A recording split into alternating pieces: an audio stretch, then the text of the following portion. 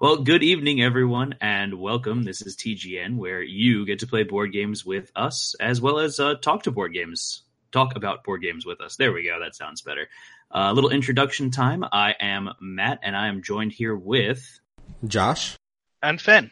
And this is our Great Game Hunters podcast, where we like to talk about the different monsters in Kingdom Death, the strategies of how to play through them, the different things that go into them, and overall how to get the best bang for your buck out of each hunt. Did I miss anything there? I think that was everything. I think you got everything. So today we're talking about the Screaming Antelope and it's all its glory. So let's first talk about the lore a little bit of the Antelope. You want to go into that a little bit, Matt, of what the I'm sorry, I'm skipping sections here. Our personal experience. You want to talk about our fights with the Antelope and what we've done with it before? Yeah, I know myself and Josh here, we've been a little bit limited with our experience with the Screaming Antelope. But we do remember some stuff from back when we fought it the first few times around, and I'm sure Fenn's got a lot to bring to the table. Yeah, I've got some. I've fought it a few times over the past couple of weeks, and I've been playing People of the Sun with one of my friends, and that has you go after the Antelope a fair bit more there. Yeah, so Josh, why don't you give a little quick breakdown of what we've done with the Antelope so far, and I'll toss in my 2 cents every once in a while. With the Antelope so far, we've done on our off-stream games. We've only fought them on stream maybe twice, if that. I think we've only fought him once on stream. But off we played around with the Beast Knuckles. We played around with some of the accessories he has, but nothing. We fought him very, very little. I think the best thing, the only reason to fight him is get Acanthus. That was pretty much the only reason I think we ever fought him, was if we wanted to stock up on Acanthus plants, because that was guaranteed to have how many are on the board? 6. Yeah, there's 6 total plants on the board. And yeah, that's definitely a good reason to fight him, is to get the Acanthus. I think we got a little freaked out the first time we fought him, because I believe we lost someone to that insanity thing. We had some people with very high insanity, so we tried to steer clear. And we had a lot of bone gear, first time around. And he does have those super dense locations, which are not too fun for your bone weapons. I know you've been playing around with him a little bit more recently, Fen. How's that been going for you? Not too bad. I mean, for the most part, I find the Screaming Antelope to be, while it's less predictable than the White Lion, it's not a particularly rough fight overall, and it's certainly a good place not just to get the Acanthus, but also to get a lot of resources, especially if you're looking to build generic stuff. But I actually do like some of the Antelope-specific gear. I'm fond of the armor, and Blood Paint is one of my favorite items in the entire game. And he does have a lot of interesting things that you could make with the resources, but that's something we'll be getting into a little later in this podcast. But yeah, I don't know if there's too much that we've done with the Antelope, other than just a few hunts here and there where we've wanted to first play around with it, and then 2 where we wanted to stock up on the Acanthus. Josh, did we ever wind up even making a full armor set for it? No, because it wasn't something we ever looked into, but we're going to talk about that in a little bit, and the changes 1.5 makes to make this make that better, and how the Screaming Antelope is going to get changed a little bit and make this more fun to fight, because even Poots has said that Screaming Antelope hasn't been getting the love that he thinks it deserves. Right, and it is actually a very useful monster to fight. It's very resource drop heavy, so that's definitely something that's good. It allows you to make a lot more gear when you fight it, especially if you take out some crit heavy people. Yes, absolutely. I mean, I feel that the Screaming Antelope is a lot better than people give it credit for. It is a really useful monster. It's just there's not much that really makes you go, wow, I've got to have this. However, I think the Screaming set is a fantastic tank set, as long as you can remain insane. And as I mentioned before, I love Blood Paint. And also, the Stone Circle has the charms, and the blue charm is freaking incredible. It's fantastic. Admittedly, it's not a Antelope-specific gear, but it's one of those things that it's easier to get if you're hunting the Antelope, because it requires a lot of organs. All right, so Fen, let's start going into the next section here and start talking about some lore. Right, yes. The lore on the Screaming Antelope is not that heavy or dense, to be honest. We have from the showdown the small little blurb of there was once a fearsome monster that was trained by the hand to be a steed for the goblin. However, upon smelling its new master, the monster's mind shattered and it ran into the unknown, foaming at the mouth and biting the noses off the stone-faced floor. On top of that, there is a little bit more in the legendary, I think it's the Mad Steed. It might actually be the same antelope that's mentioned in that piece of lore. Because it certainly is, well, it's quite a beast for a starter. And we're going to go into that at some point in the future when we talk about the legendaries, but I need to go back and fight them all again before I really break down that. If you give me a moment, I'm just going to grab the lore for the Mad Steed. Right. So, Josh, you want to give a little detail of what the Screaming Antelope actually is in game? Yeah. So, Screaming Antelope is belly. It's basically a giant antelope with this giant mouth belly. Like it goes from chest to all the way down across the belly. It's just teeth with little hands on the outside because that's what Poots likes to put in everything is little hands. And it's just big enough to eat people. And I guess some of the larger ones could even do more damage from the pictures you can see in the book. He's the first real, the white lion's a little weird. And then you look at the Screaming Antelope, you're like, okay, kind of looks like an antelope, but it's got this giant belly thing. That's kind of scary. And it's your first into how creepy are these monsters. Yeah, I've always felt that the Screaming Antelope, it looks like a carcass. It's like, a carcass hanging from a butcher's hook. Really, a living carcass, but still. That's interesting. I never really made that connection, but it does make sense. It looks like one that's been gutted open already, but apparently that's its mouth. Yeah, and the little hands you mentioned, Josh, I believe they're the same parasites that infect the phoenix. Yeah, probably the same parasites, assuming that's what that is. So they look really cool.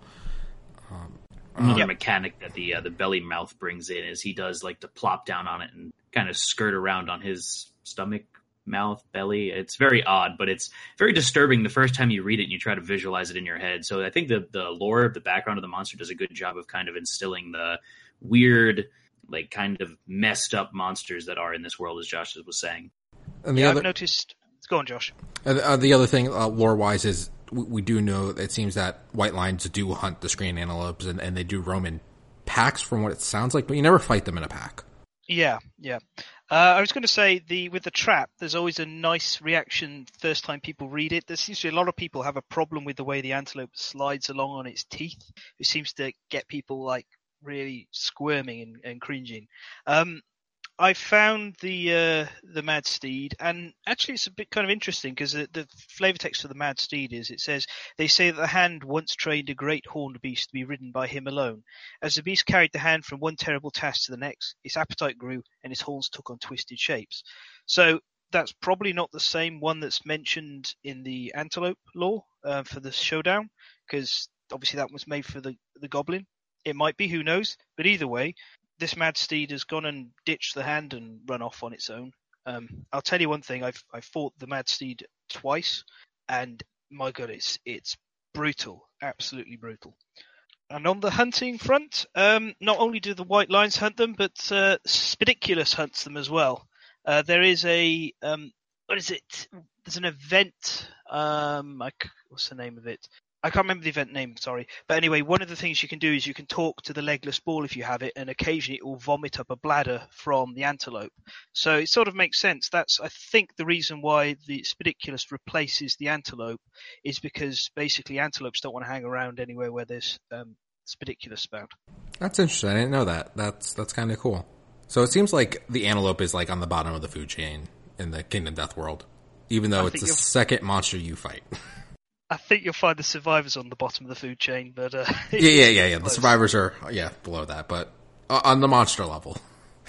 Yeah, I know. So is there anything else on the lore then that we wanted to touch on before moving on? I think I'm good with that. So do you want to take us away on the hunt then, Matt? Absolutely. So hunting the Screaming Antelope is definitely interesting. He moves around a lot in both the showdown and in the hunt. He's got two hunt cards here that allow him to move across the hunt board, which definitely can alter how things play out for you. And then on top of that, too, there's that really interesting card of the Dead Antelope. Fen, did you want to talk about that one a little bit? That one, yeah, that's the card that you'd try and hope you don't draw when you're hunting the antelope, because if you do, you roll a dice on an 8+, you're going to have a white lion turn up, but it's a white lion one level higher than normal. Otherwise, it triggers a basic event, which is fine, but if you go after a level 1 antelope in, say, even Lantern Year 2, and you have a level 2 white lion turn up, all of a sudden you're just slinging your 4 survivors right straight into the grave.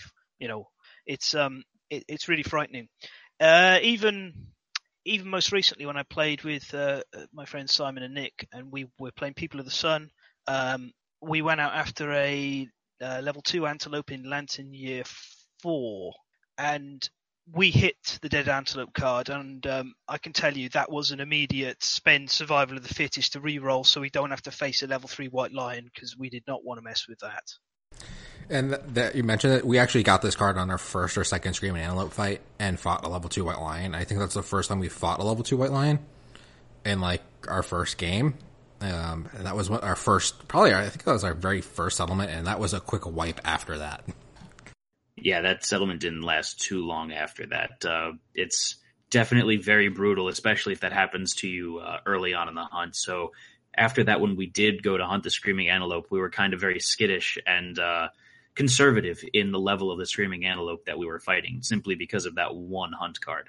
Other than that, the hunt cards that are there aren't terrible, except for Carpet of Ticks. That's not a fun one. That's you add your hunt experience and roll a d10, and if it's a 6+, you're golden, good to go. But if you have a less than a 6 on that, you roll another d10, I believe, and then you have a chance of losing a permanent strength, which is very killer, just because if you could tend to get that card early on in the game when you're going to hunt a Screaming Antelope, and just getting that handicap is not fun at all. Yeah, it's a 30% chance of losing a permanent strength if you don't meet the requirements for that card. Absolutely. It's a bit of a nightmare. The thing I find most awkward about the Screaming Antelope, which is going to get fixed in 1.5, is it runs backwards a lot of the time. Like 3 of its hunt cards send it back. And if you go hunting a level 3 antelope, you're going to see most of these cards, because it's rare you get to skip them. So if a lot of people have found the level 2 even can run off to the starvation space, but level 3 is quite likely to, and that just absolutely sucks. There's not much you can do to mitigate it, except I think it's maybe the Manhunter's War Room innovation. It might be allows you to stop monsters running off the back, but I got to say I'm pleased that we're not going to have hunts end in complete failure with nothing. We'll have to take the starvation punishment, but at least we can still get to the monster. Right, and unlike the lion, it looks like there's no hunt cards here that even allow you to possibly trigger an early fight with the antelope. There's a chance of triggering an early fight with a lion, but not the antelope here. Well, the antelope doesn't want to fight you, does it? No, he runs away quite a bit. There's one card that lets you do an early fight, which is Stampede, but you need to roll a 8+ to have it happen. Ah, yes. Yeah, I didn't see that one there. I don't think we've come across that one at all when we did fight it. And to get an 8+ is only a 30% chance, and that's only on one of its hunt cards, so chances are low of you possibly triggering that event early. Yeah, it's not very likely, but it is there. Yeah, absolutely. I think my favourite event card out of the entire deck is unsurprisingly Teething, which gives you a chance of getting the teeth, which is 7 to 10 you can get them. And the only risk is on a 1, you would suffer an event damage to the arm. So often I'm very happy to draw that, although you do find you tend to rip every single tooth out of the deck because there's not enough in there for 4 survivors. And unless the FAQ says that they go into the storage, which I don't believe it does, they're gone from the deck. But yeah, Teething, that's a great gamble. I mean, 10% chance of taking 1 damage to your arms versus a 40% chance of you gaining a Screaming Antelope resource, the Flat Tooth. that's pretty good odds in your favor. So anything else we have during the hunt phase that we want to talk about, or do we want to start talking about how this the Screaming Antelope fights?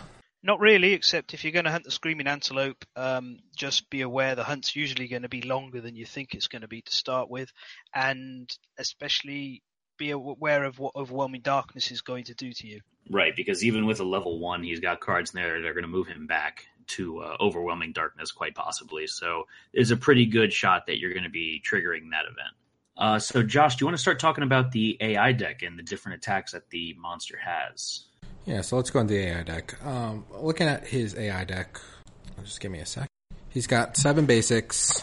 No, sorry, that's how many cards you put in there? Yeah, just to clarify, the only hunt event that puts resources straight into your storage is the one that gives you 4 Broken Lanterns. Okay, so Josh, you have the the AI cards out? Yeah, I have the cards out. He has 12 basics, 8 advanced, and 3 legendary cards to his whole AI thing. And his basic cards aren't too bad. He's got a couple duplicates. The first one I'm going to talk about is the Chow Down card.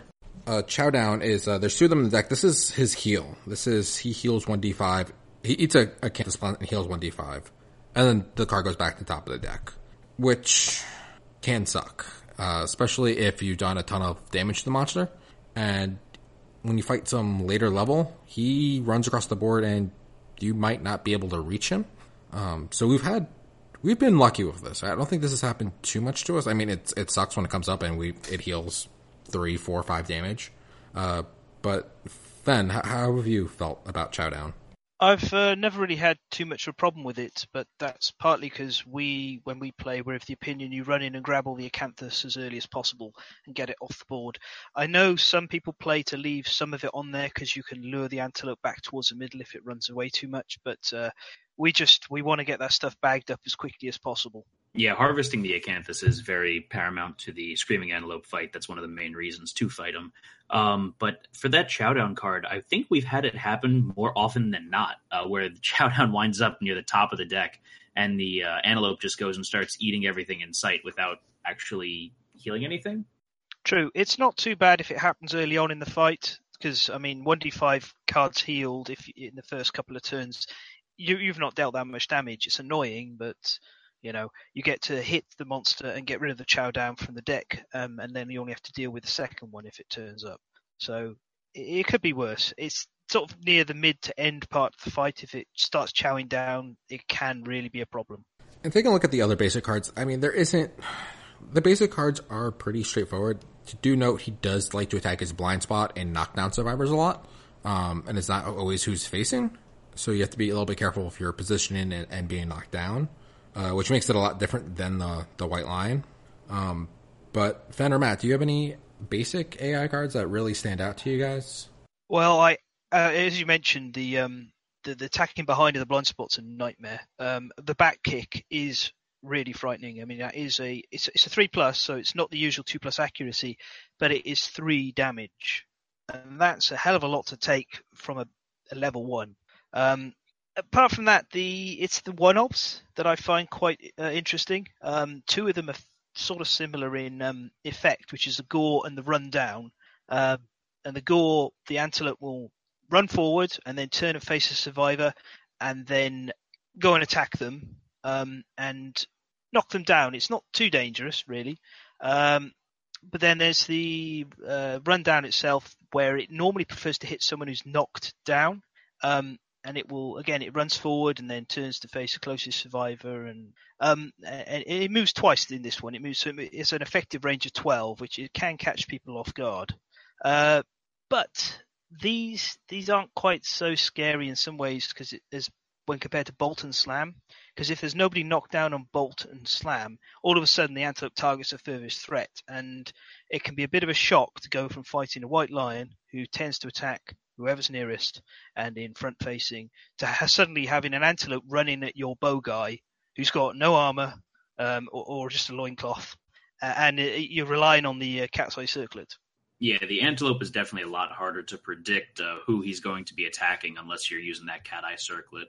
And then the other thing to note is that it's a lot harder to shield your people that aren't geared up as well. Because normally early game, you don't have enough gear to really give to everyone. So you're trying to have one person kind of take the majority of the hits, and it's definitely harder to do that with the Antelope. Matt, I think you meant the Rawhide headband with regards to controlling the AI. Correct, that's what I meant to say. I always get those two confused. Yeah, and the other thing I've noticed on the the Screaming Antelope in general is there is a lot of permanent injury cards, AI cards, that affect how he reacts and stops a lot of his attacks. So it's a lot easier to get some permanent injuries on him and make him a lot easier to deal with. Yes, you're right. Destroying the Hoof has 2 locations that result in a knockdown. Oh no, 4, sorry. 4 AI cards even trigger knockdown on Destroyed Hoof. And then Crushed Spine triggers 1 as well, and Ruin Horns just cancels an attack outright. So I think that's one of the first sort of points of strategy is if you see the Hoof near the top with Cat's Eye Circlet, then you really want to try and crit that location, because all of a sudden you negate its back kicks, which are terrifying. You stop it stomping, and you stop it doing its great kick, basically anything involving its most heavily damaging attacks. Apart from Ravenous, which I'm sure we'll enjoy talking about in a little bit. It cancels them out, which is fantastic. Right. And eliminating its ability to do attacks to the blind spot, or at least mitigate that a little bit, is definitely very handy when fighting the Screaming Antelope, because fighting the White Line kind of grooms you to just kind of have everyone go and trade off into the blind spot and attack that and spam that area, and the Antelope punishes you for doing that too much. All right, anything else about the basic cards before we start moving into the advanced cards? Not really. I mean, we've got 2 Stomp and Snorts, which is its only Intimidate action, if I remember correctly. That sort of gives you a little hint of the extra theme with the Antelope, which is that it messes around with insane targets. In the case of Stomp and Snort, it knocks down if it causes brain damage, but if you're insane, you also get knocked back 5. Not a big penalty there, but it does get a bit more dangerous on the insanity front later on with the Antelope. So yeah, I'm all ready to go at these advanced AI cards. Let's do it. All right. So I'm going to start off with the one and only mood that the Screaming Antelope has, which is Buck. And this is where he attacks his blind spot every freaking turn. At the start of each monster turn, he's going to target anyone in his blind spot and kick them. So yeah, again, more blind spot manipulation from the Screaming Antelope. Yeah. I just remembered, before we do go on, there is one trait that's worth mentioning at this point, which is Trample. And that's the Antelope, when it collides, it actually causes damage equal to its monster level rather than just knocking you down. The Antelope actually will hurt you, and that's why it can be dangerous with the way it runs about a lot. But yes, anyway, Buck's an annoying one because it's the only mood in the deck, and I don't want to take a Whisker Harp along to fight the Antelope if I can avoid it. So generally this sort of sits there, and more or less you don't really want to be in the blind spot anymore. Right, that definitely seems to eliminate that. I mean, that mood will eliminate your strategy for blind spot attacking unless you're going to be willing to spend the survival to dash out of the way after you attack the blind spot. So it would be moving back and forth every turn, and that just seems like an excessive use of survival, especially earlier in the game. Yeah, so Buck is nasty a little bit just because it kind of kills the blind spot. But as you get up in levels, that the tactics against the Screaming Antelope change. You don't want to attack it necessarily from the blind spot, as he likes to move around a lot, and you don't want to be colliding with him. So let's look at his infested card next. And you want to give us a reminder of what that text on that card is, Josh? It's a trait card. He gets +1 toughness, and then this is where you discover the ticks on him. And you roll die, you get brain damage. He draws another AA card. But when a survivor ends their act adjacent to him, you roll a d10, and on the result of a 1 or 2, they are infested with the ticks, and you get a -1 strength token. So the ticks kind of latch onto you, and you start losing strength. Yeah, funnily enough, this plays into one of the ways that it's actually quite good to fight the Antelope, which is to fight it using ranged weapons, spears, and the counterweight axe in particular. which is why I'm finding I quite like the design that's coming ahead on the new Screaming Antelope armor, on the Screaming armor, because that's playing into spear use, which I really like spears against the Antelope. It avoids some of the nasty reactions as well. So this is obviously, if you've got Infested going on, if you're going to go in close against this damn thing, then you're going to be, you've got a 20% chance of losing strength, which later on, strength isn't quite the most important stat, but early on it can be a problem. Yeah, early on when the characters are all, very low, you got some low strength weapons and everything, it can be a little problematic trying to wound the monster, and that definitely doesn't help when you start piling on the minus strength tokens. All right, next up we have Lone Rampage. This is a zone of death. It's within 4 spaces around him, and everyone within the zone of death gets 1 damage per monster level to every hit location, and all survivors also suffer 1 damage per monster level, bash and knockback 7. Yeah, this one's pretty damn terrifying if you happen to be knocked down when it happens. It's not so bad when you stood up. It does suck to get bashed and knocked down, but it's such a big area. There's just not a lot you can do if this is happening. This is one of those cards I try to prune out of the deck if I can. If I see it coming up via Rawhide Headband, I want to get rid of this damn thing because look at that zone. That's 10 by 10 square. It's horrific.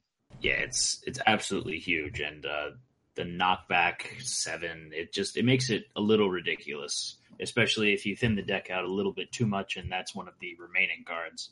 Yeah, as I said a bit earlier tonight, I had a run against the level 3 Antelope, and oh boy, this nearly happened.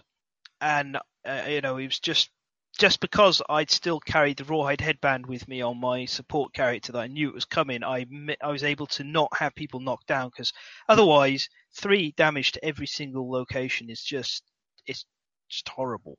Yeah, that's pretty brutal. Even late game when you have some decent armor, just the fact that it's to every hit location is absolutely insane.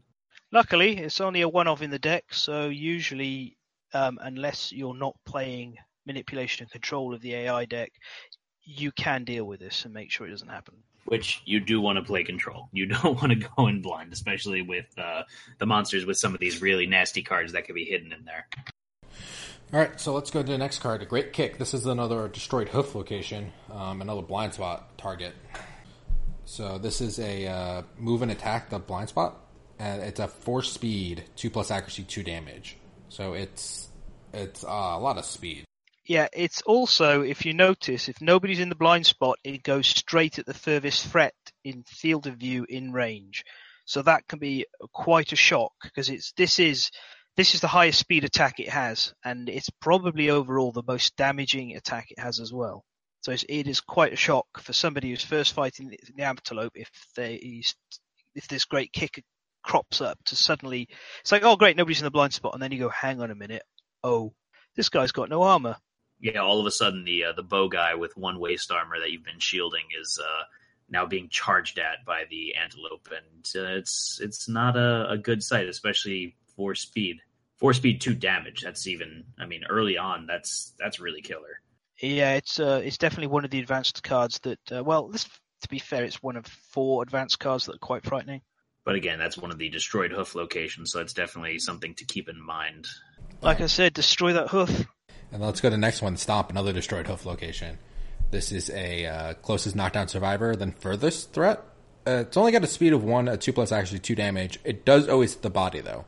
But if this deals damage, he draws another AA card. Yes, it's this one usually gets dodged because 1 speed is not too bad, and you don't want it triggering another AI card.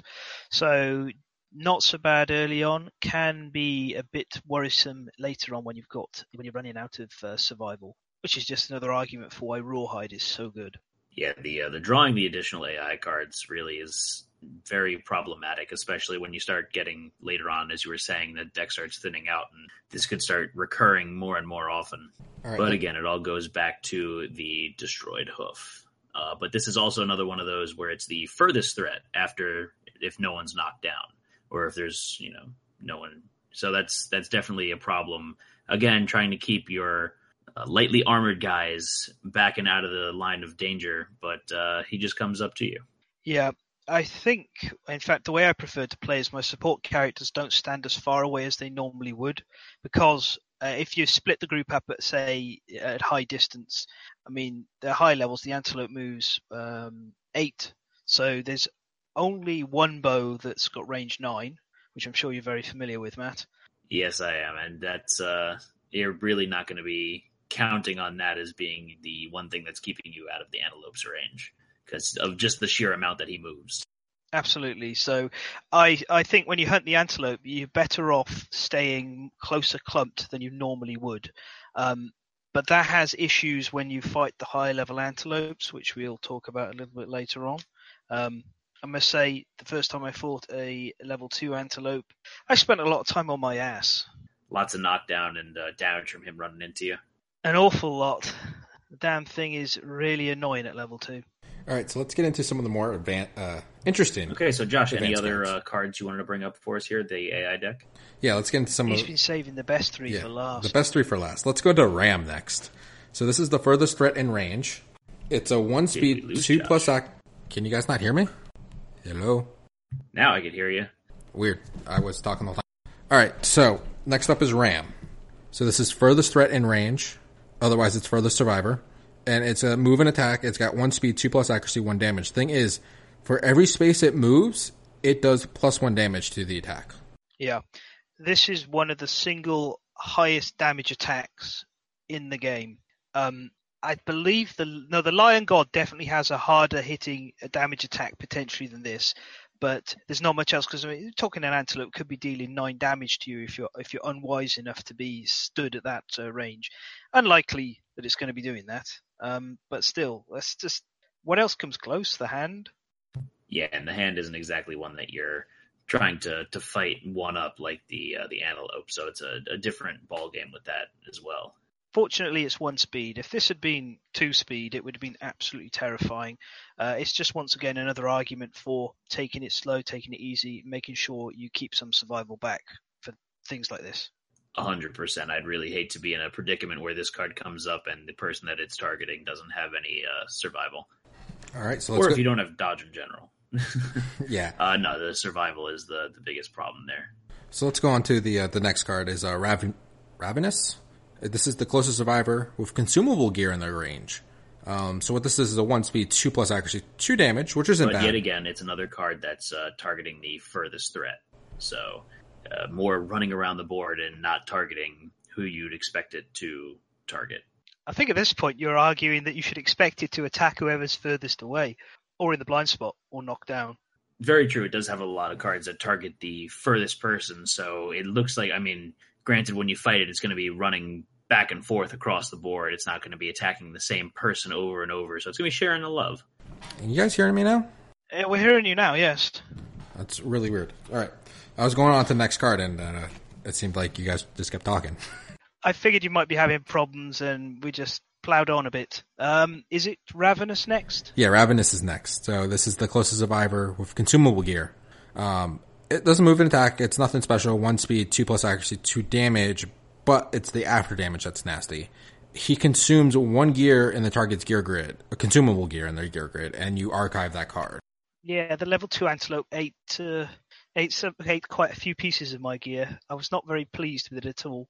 Eventually, I had to sacrifice my wisdom potion to it, which sucked. Yeah, there's quite a bit of handy consumable gear, and it's one of those things that you don't really pay too much attention to until the antelope comes into play. That, or you have the binge eating disorder, but that's another story. Yeah, just to note with Ravenous, it will target you if you're the closest survivor with consumable gear, but then it will otherwise target the closest survivor in field of view. It doesn't just eat consumable gear, it just consumes 1 piece of gear on the grid. You get to choose what, but it can get really, frustrating quite quickly, because, I mean, how many pieces of gear do you have on your grid that you want to throw away? So what we actually found is, early on, we will bring in like spare bone blades or spare bone darts we're not using anymore, just in case Ravenous catches us off guard. But when you get later on, you don't have that, and you just need to sit on the speed and be ready, because you can just imagine a fully kitted out 8-slot survivor in the mid game. He's got nothing spare that he wants to lose at all. and this catching you on the hop could be very costly. Absolutely. I mean, even early game, you really you could get rid of the waste armor. You can make an argument for that, but if this comes up multiple times, this could really cause a lot of problems for you in early game, because all of a sudden you might find yourself down a weapon and you don't have a ton to spare in the beginning as well. And you don't really want to be punching the antelope for reasons that will become clear during the hit location section. All right, so let's go to the last advanced card. Right. So what's the next card that we're going to go through, Josh? It's Crush and Devour. This is closest threat in field of view in range, closest survivor in range, and this is a 2-speed, 2+ accuracy. I think you're having those audio issues again. Can you guys hear me now? Yes. All right, for some reason, Discord needs to be main focus. I don't know why. It's not working with OBS open. That's a setting. Yeah, maybe. I'll play with it later. All right, so next is Crush and Devour. So closest threat in field of view in range, closest survivor in range. It's 2-speed, 2+ accuracy. Doesn't do damage, though. It does the Gobbled Up story event. Fen, do you have that available with you? I do. Just give me a second, and I'll turn back to the right page. So yeah, this is a fun one for sure. Yeah, so this is Crush and Devour, which for any of you who've got your book with you, it's on page 113 of the rulebook. And as it says, the survivor disappears, shrieking into the screaming antelope's giant undermaw. And you have to roll the dice to see what happens. You get masticated. This was mentioned in Sit Down, Shut Up's review, and they said nothing prepares you for being masticated by a screaming antelope, and it certainly doesn't. This is pretty bad when this happens. The masticated roll has a straight up 20% chance of just killing you, or you can suffer a dismembered leg or a dismembered arm. That's 20% dismembered leg, 20% dismembered arm, plus a heal on the monster. And then there's 40% of the time you have a chance of getting 40% of the time you get to roll on another table. This table sucks as well, to be honest. It's got 1 brain damage per monster level 30% of the time on a 1 to 3.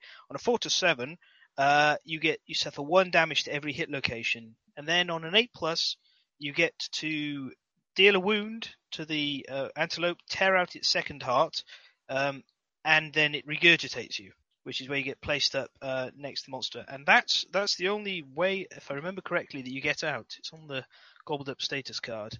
Yes. You can suffer 2 wounds. If the antelope suffers 2 wounds, you get spat out as well. And to be honest, that is what I would prefer to do if somebody gets crushed and devoured, because, this table is horrific. Right, and I think, is this, correct me if I'm wrong, the only way to get the second heart? It is the only way to get it, yeah. And that's the only way to make the speed powder. So if you do want it, you're going to have to get yourself eaten up, but you've got to ask yourself if it's really worth it or not.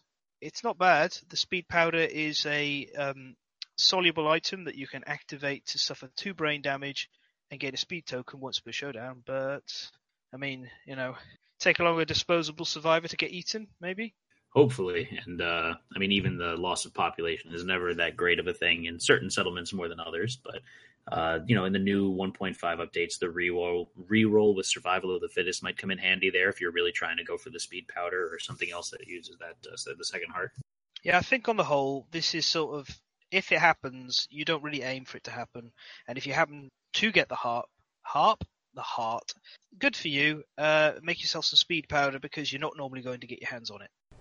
All right, so we did all the advanced cards now, and let's go into the 3 legendary cards. And these only come out for a level 3. There's no level 1 or 2 that get legendary cards. Yeah, there are 3 of them, and the level 3 will get 2 of them. Yeah, so we're going to start with the only attack one, which is a Skewer, which is closest knockdown survivor, and then furthest threat in field of view and range, and it's going to be move and attack. So 1 speed, 2+ accuracy, 3 damage, but they also suffer the disemboweled severe body injury. So that is nasty. It's nasty, but it is low speed. Although you have to remember that the level 3 antelope has actually got 3 speed and +2 damage. So this is pretty much going to be at a minimum 3 dice hitting on 2+, dealing 5 damage. So it is a lot more frightening than it looks on the card. But still, it's not as scary as some of the other level 3 legendary actions from other monsters. Well, disembowel is also pretty nasty just because that reduces your movement speed to 1, correct? Yep, and if you're the last man standing, then you're dead.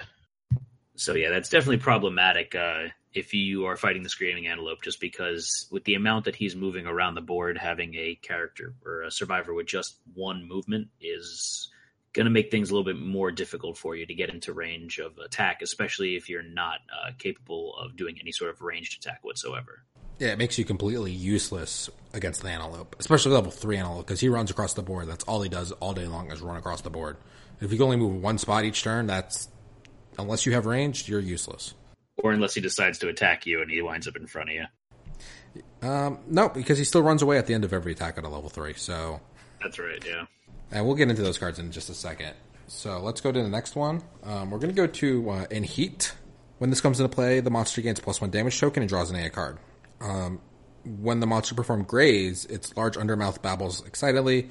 All non-death survivors suffer 1 brain damage per monster level.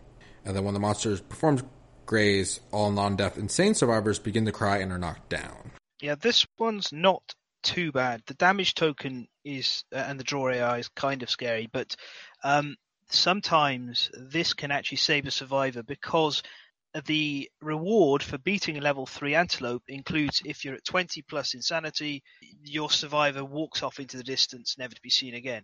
So the brain damage can be beneficial. It's not something you really want to try and aim for, though. Yeah, so let's go to the last one, which is, I think, the nastiest of the legendary cards, which is Legendary Horns. The Screaming Antelope is impossibly old. The monster gains +4 toughness tokens and +1 speed token. When a survivor with less than 5 courage ends their act adjacent to Screaming Antelope, they suffer 1 brain damage per monster level.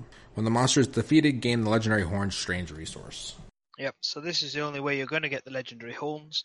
This is a bit like how I mentioned with the Golden Eyes on the White Lion in the previous podcast episode. You want this card to trigger as late as possible in the fight. So you may want to just be burying it with Rawhide if you can with Rawhide Headband. But that's, it's not the worst, I have to say. I mean, the Antelope goes to 16 toughness and +3 speed. There are scarier level 3s again. I mean, I think the Antelope might be it's annoying, but it might be one of the weakest level 3s out there. But yeah, this is, well, I had this happen this evening about halfway through the fight, and it did kick things up into a higher gear. It was a lot harder for me to do certain things, but I prepared for fighting the Antelope by making sure most of my weapons were reached too. My poor Qatar wielder, on the other hand, he had a devil of a time.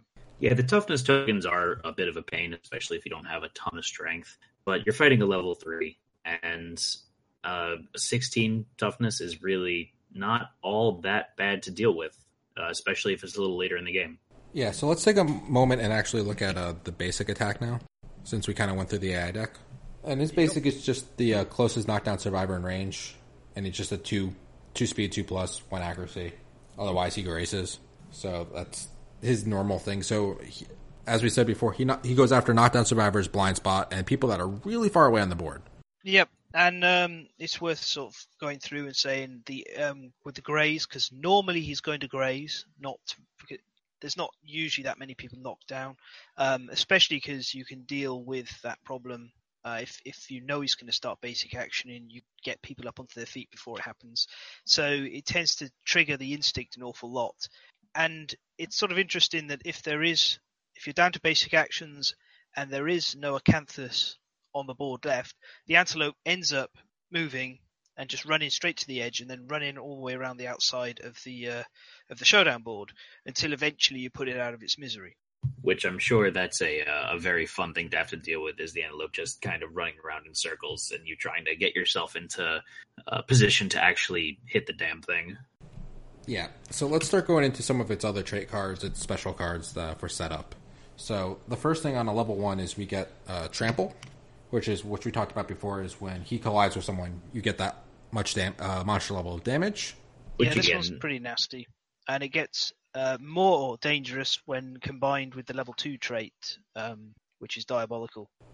Yeah, so here, I'm going to put Diabolical now. So at the end of the monster's turn, target a random survivor in the trample zone, which is anything in front, behind, or to left or to right. And then full move towards target, otherwise full move in direction the monster's facing. So running around more and effectively trying to trigger more tramples so he can bowl into you. Yeah. So this is where you kind of start changing the way you're going to fight the Antelope, because when you get against the level 2, Diabolical is both an annoyance and something you can manipulate, because the Antelope's going to move 8, so you can stand all the way up at like 10 spaces away from it, and if you're within the zones that it's going to charge at, yes, it'll run towards you, so you can sort of pull it around and kite it a bit. But normally, I end up trying to fight it on the corners, because using weapons with reach, preferably spears and the counterweight axe or something along those lines. When we fought it, when Nick and Simon and myself fought it, we took the Greater Gax and the King Spear and the Catgut Bow and a counterweight axe along with us, so we could never be within the trample zone to have to attack. Yeah, that trample card, or the Diabolical card, definitely does pose some issues if you don't have anything with reach. That's definitely recommended when dealing with the Antelope, is something that can reach in and allow you to not be standing in areas that'll get you trampled by them. The only issue with the trample card, though, is it's after the monster attacks, so the monster's typically going to move to hit someone, and they're going to be in that trample zone unless they dash. Yep, exactly. Yeah.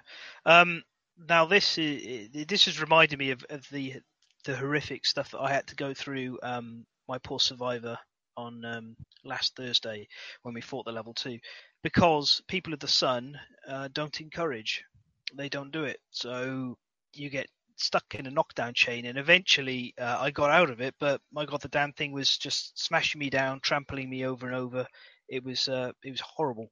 Alright, so let's go to the last trait card, which is only for level 3, which is Hyper Metabolism? Hyper Metabolism. Yep. And then whenever the monster consumes terrain or gear, the monster gains +1 speed token. Yeah, basically this more or less reads, get rid of all the Acanthus as fast as possible and don't let Ravenous trigger.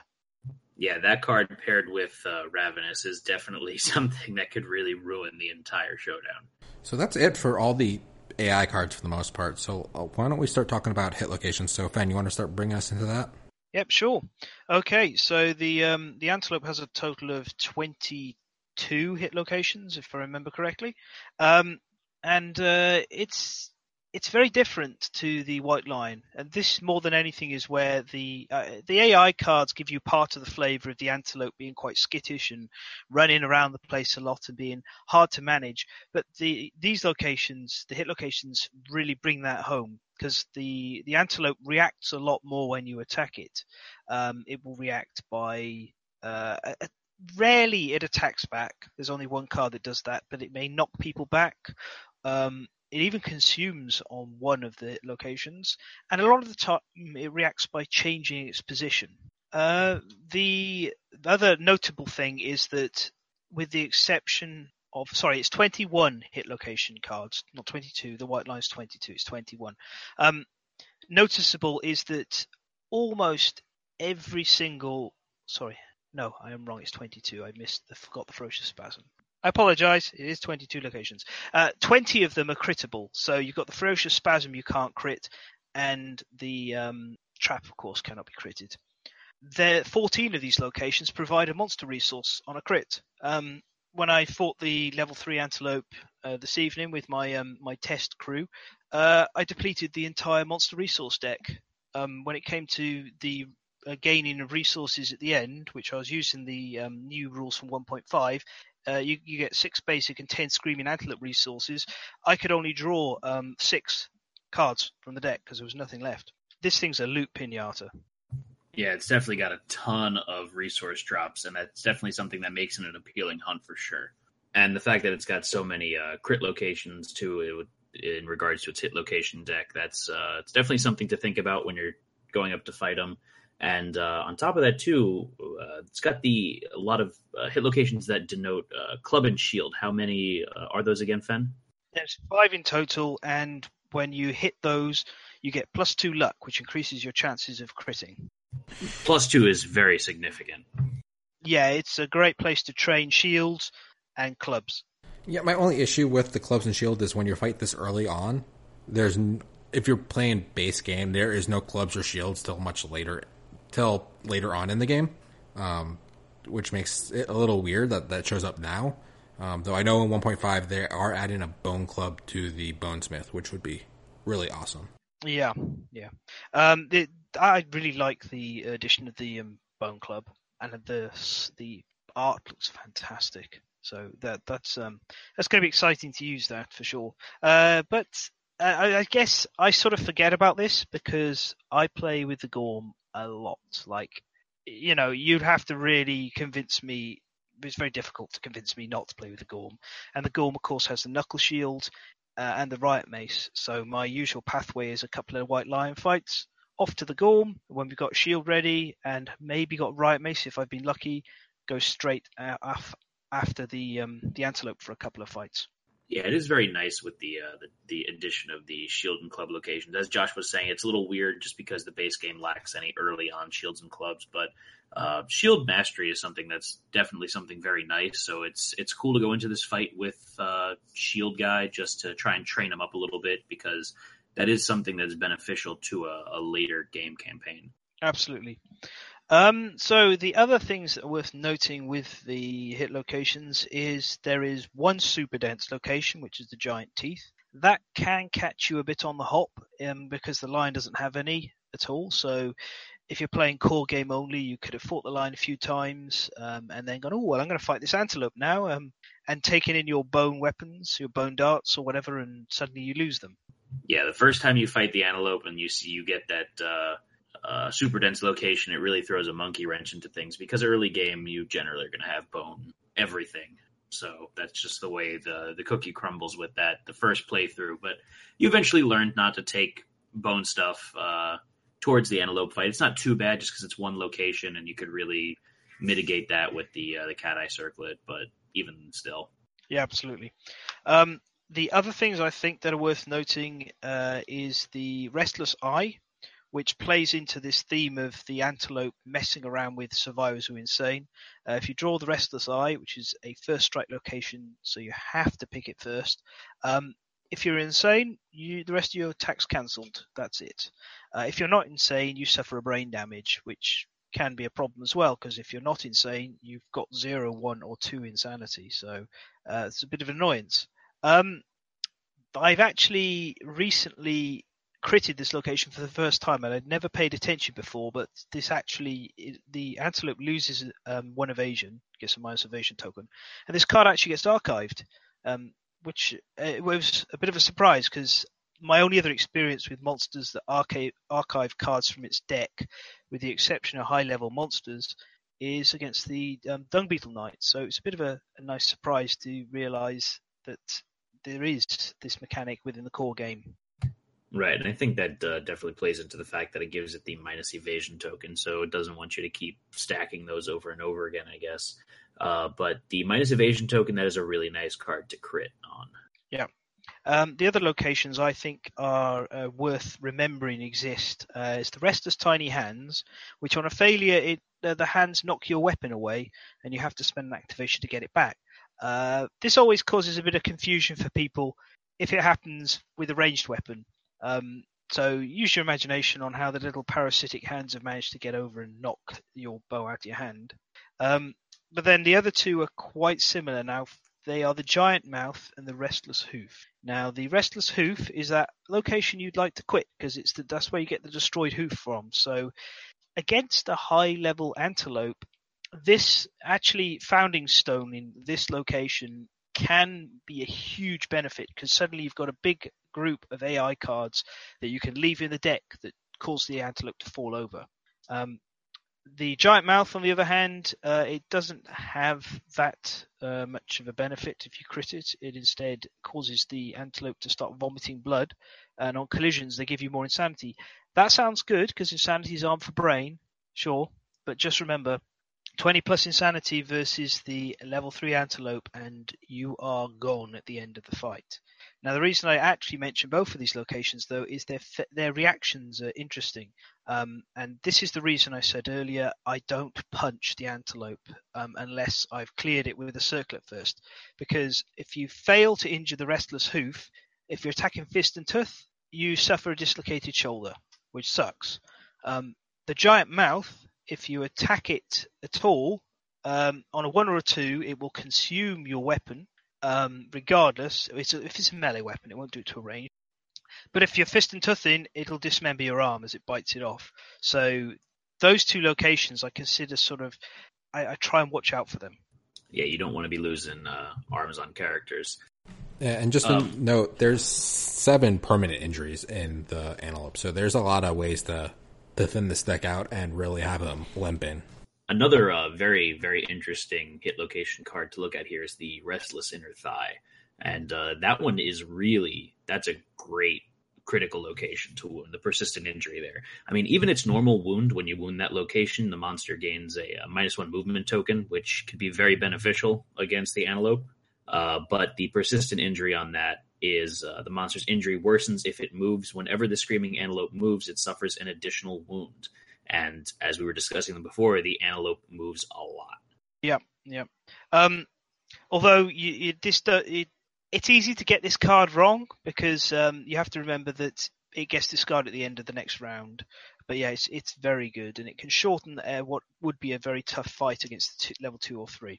I like the delicate inverted knee. That's the one where it's only on a 10% chance, but each time the monster moves, on a roll a d10 on a 1, the antelope's knocked down. It's always good to have the any monster knocked down during its own turn.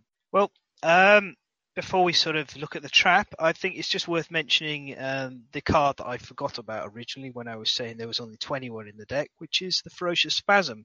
This one is the other reason why I've come to the conclusion you attack from the corners with reach 2 weapons, is because if you hit the Ferocious Spasm, then the antelope will, its Zone of Death triggers in all of the spaces adjacent to it. So that's 8 potential spaces, and it will basic action every single survivor who's in those spaces. So you don't really want to be in there because getting hit on a reflex sucks. It's not, you just don't want it. So as I say, fight the antelope by standing at corners if you can. Use spears, use long axes. All right, so we're ready to look at the trap card now. Yeah. So the trap card is the Wailing Slide, and the text is: the screaming antelope panics, its undermouth unleashing an inhuman wail. It bucks wildly and leaps into the air. The attacker is doomed. All survivors adjacent to the monster suffer 2 brain damage per monster level, knockback 5, and are knocked down. The monster lands on its belly and begins to slide on its teeth. Turn the monster directly away from the attacker and full move in a straight line. On a collision, non-death survivors gain 1 random disorder in addition to the normal collision rules. So this one is interesting because, first of all, only the attacker gets doomed. So obviously a trap finishes the whole attack that the survivor was doing. So there are opportunities for survival actions to occur. And in this trap, only it dooms the attacker. But it's pretty brutal, and it sucks no end to have the antelope spin around and mow you down, which is a reason why, again, you don't want to be in the blind spot. It's part of that punishing the blind spot mechanic that the antelope likes to employ. Absolutely, and then getting the random disorder, that could be good, could be a good thing, but odds are it's not going to be good, and could really throw a monkey wrench into not only the showdown that you're currently in, but just your entire survivor in general. Yeah, indeed. So, Josh, do you have anything you'd like to bring up from the hit location deck? No, I think we got everything that I would bring in. So, yeah, the trap's interesting. It's just that you said it earlier. The first time he does this, and like you don't know who he is, it sounds creepy as hell, and you can make it understand why someone would get a disorder or something just watching this giant antelope slide across its mouth belly. So just to summarize on the screaming antelope, you want to attack it from the corners, and you just want to know that this thing's going to spit out resources like crazy. So have plenty of deadly weapons, luck charms, and so on, and you'll get a lot of resources that you can spend not just on screaming antelope specific stuff, because Let's be honest, there isn't that much. But also getting more rawhide, getting leather, and things like that. So with that said, let's have a look at the resources. All right, let's look at resources. So, Fen, what do we have for resources? Okay, so the resource deck for the Antelope is 16 cards deep. It contains 4 pelts, 4 shank bones, 2 large flat teeth, 1 spiral horn, 1 muscly gums, 1 screaming brain, 1 bladder, and 2 beast steaks. Now, with all of these, the pelts are usable for building the armor, as is the spiral horn, which that's the only place you use the spiral horn. Apart from the pelts, the rest of the resources required for building the armor are just generic ones, hide and bone. The large flat tooths are used for the beast knuckles. The shank bone is used for making the bone earrings, which I like in People of the Bone. They're fantastic there.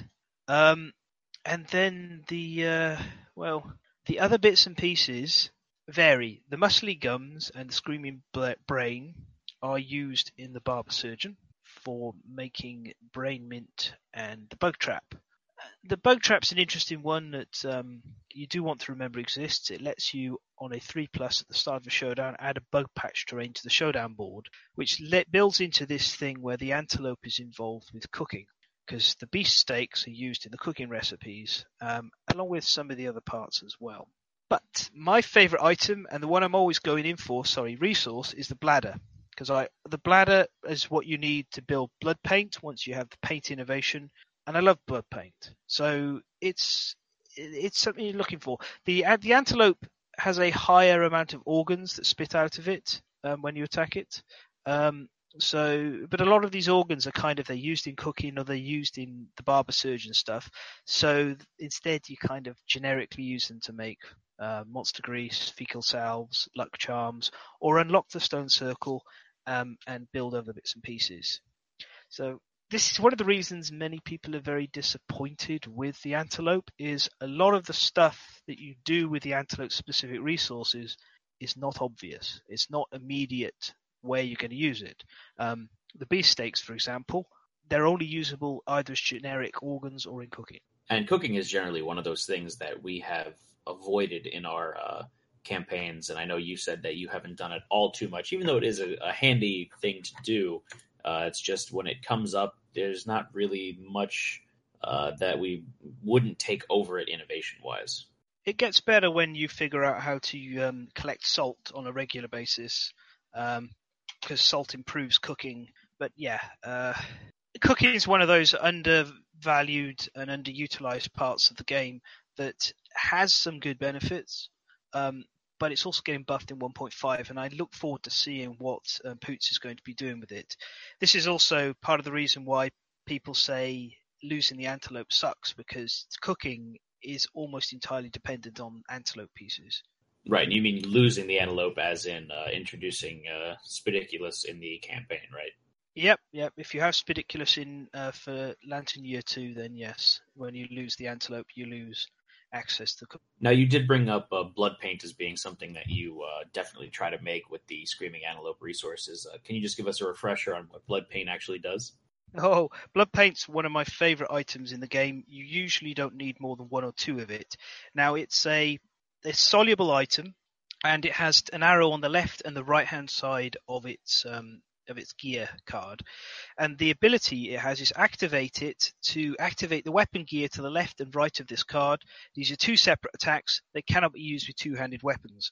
So effectively, this is what I like to do with my top end damage builds, is it basically gives you a guy who becomes effectively 2 guys. It costs 3 gear slots to get it active, but if you are attacking twice with some of the top end weapons that you can get, for example, the digging claws from the Dung Beetle Knight, or the Denticle Axe from the Sunstalker, or even the Riot Mace from the Gorm, or perhaps even say a pair of scrap swords or something like that, you can deal a lot of damage and it frees up your need to have 2 damage dealing characters, so you can change the build that you're looking to do with your party and have an extra tank if you want, or an extra support character, or perhaps even a bruiser.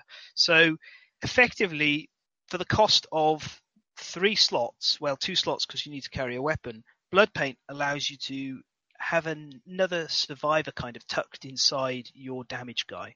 And I think Bloodpaint by itself is worth the price of admission of the Antelope, and that is why I think the Antelope is hugely underrated, because Bloodpaint is amazing. Yeah, Bloodpaint is interesting because it specifically denotes no two-handed weapons doubling up there, and a lot of the times our damage-heavy builds tend to revolve around two-handed weapons, but that definitely opens up a lot of doors if you're able to effectively dual-wield 2 separate, unrelated single-handers. Yeah, just from the start early on, you can stick a pair of Line Beast Katars. And I know Katars are paired, and it seems a little counterintuitive to then put paired weapons in on Bloodpaint, but attacking twice separately with 2 Lion Beast Katars is better than attacking once with 4 speed on a single set. Because separate attacks mean you're rolling less dice, so you're less likely to lose all of your rolls to the trap or to bad reactions. A funny thing we did with Bloodpaint when we first played off stream is we built the Lion Guitars and the Beast Knuckle Guitars, and we blood painted them, so it was like 8 dice a turn, something silly like that. Which we learned quickly that speed is horrible and not really wanted that much, but it was a interesting combination trying to do a full guitar build, and it works because guitars aren't technically two-handed, so it's kind of weird that they get someone with 2 guitars in each hand attacking things. Right, so is there any other resources you wanted to touch on there, Fen? Did I lose you guys? I'm still here. I was pushing the wrong button to talk. This is professional streaming. Hey, yeah, I don't have too much more to say on the resources front. It definitely, Bloodpaint is what I'm looking for. But I think the Antelope is going to become more enticing when we see what the new cooking is like. I really do think that Poots is looking to work hard on cooking, especially because of the he's the Anna the Anna miniature and update in the Gambler's Chest. Yeah, so let's go on to the next thing. We kind of talked about these things throughout it. Strategy wise, you want to attack from the corners. Dash is good. So that's some of the things you want to do. Any other strategy wise things you want to go in with the Antelope, Fen? Not really. The Antelope, as I said, it's harder to manage than most of the monsters, and to be honest, it is the one which I've not managed to really figure out what it's going to do at any given time. I tend to take a more cautious approach fighting the Antelope and pay attention to Rawhide Headband results to see what's coming up, filter the deck a bit more, and try and make the Antelope more predictable. But yeah, don't send survivors with broken jaws out there, because you do need to encourage a fair bit. Yeah, lots of encouraging, and definitely keep in mind that he's probably going to be attacking towards the furthest away person and not who's in his face. So more than likely he will be trampling someone if they're within that line of sight to his other target. And then the other thing we talked about briefly was the ramp up. So we talked a little bit about how he ramps up. So level 1, he's just a 6 movement, 8 toughness, 7 basic, 3 advanced cards. So he's got 11 health, and he's got the trample in play. Level 2, he goes up from 6 movement to 8. He's a toughness of 10, plus 1 speed, plus 1 damage, which is pretty normal. 5 basic, 5 advanced, so 16 health total, and he gets that diabolical card in play. That's where he starts moving around a lot, and where dash becomes your best friend. And one of the reasons why dash is my favorite survival action. Yeah, you definitely want dash if you're going after a level 2 Antelope, much like when you go after a level 2 White Lion. And then level 3 is, he's got 8 movement, 12 toughness, plus 2 speed, plus 2 damage. He also gets plus 1 evasion token. And he gets that hyper metabolism card, which is the plus 1 speed on when he eats something. He has a total of 22 cards, so he has 23 health, 12 basic, 8 advanced, and 2 legendaries. So he's got a lot of health. I'm not sure how he ranks health-wise compared to the other level 3s, but it's a good chunk of his cards. And I think that gets mitigated by the fact that his toughness isn't particularly anything to write home about, but he's got the potential to heal a little bit in there and then give himself the plus speed from those legendary cards. So that could definitely change things up. He seems like a little bit easier of a monster to wound, but with all that health, it gives him a lot of different AI cards too, which makes it even harder to predict what he's going to be doing. So anything else about the lion that about the Scream Animal that we talked about before we start talking about gear? No, I think I'm pretty happy with that. It is just maybe worth mentioning the changes that are happening to the showdown in 1.5, which we are now getting a bug spot terrain card set up in the gold area, which is located 5 spaces south of the Antelope. If you recall, normally you enter on the short board edges. You choose a short board edge to come in on. This is good because, as I said, cooking requires vermin, and vermin are not that easy to get the hold of, so this is tying in a little bit more.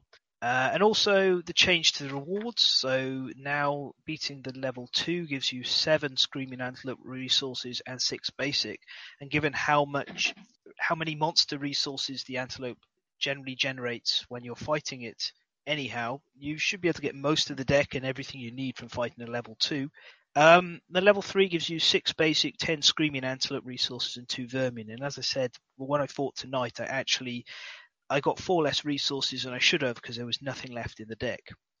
Finally, if you have pottery when you defeat a level 2 Screaming Antelope or higher, level 3, you get the Barber Surgeon settlement location, which is a bit of a change. The overhaul to the whole pottery Barber Surgeon thing is and a move towards making the Screaming Antelope more relevant, because it's quite difficult to build the Barber Surgeon and not at the moment, and not really worth the effort overall. There is some good stuff there, but it's a lot of hassle when you're trying to also make lantern armor and things. So yeah, I think that's it. And should we take it over to gear then, Josh? Yeah, let's get into gear. So let's go over the armor set first. It's an interesting armor set. All the pieces are 2 armor besides the head, which is 3. Let's talk about the body first, and then we'll talk about the head, because the head's a little bit different. So all the body pieces are 2 armor, and then they're also a fur set. The only thing is, so the difference between that and the head is actually 3 armor, and it's not fur, it's a bone item. So it makes it a little bit different. It's actually usable in people with the bone, and it's got a little bit more armor on it. Yeah, I like this head. Sorry, Josh, were you going to say? No, go ahead. Yeah, I like the Screaming Horns. I do actually have a build that I used it in. That I found this build on Board Game Geek a while ago and made use of it. It's a little awkward to make because you have to have Spidiculus and the Antelope and the Slender Man in the same expansion, in the same timeline. You want the Antelope and Slender Man together anyhow, but it's just you have to introduce Spidiculus a bit later on. But this one, it involves the Screaming Horns as your, and the Silk Boots as your only armor pieces, and effectively it's built around using Death Pact combined with the Rubber Bone Harvest and the Gloom Hammer and the Green Ring. And I'll talk about this in a lot of detail when we finally get onto our episode on builds. But the reason that you use the horns in this set is you need a lot of insanity, and you use the horns to generate insanity for your survivor and give them for everyone else.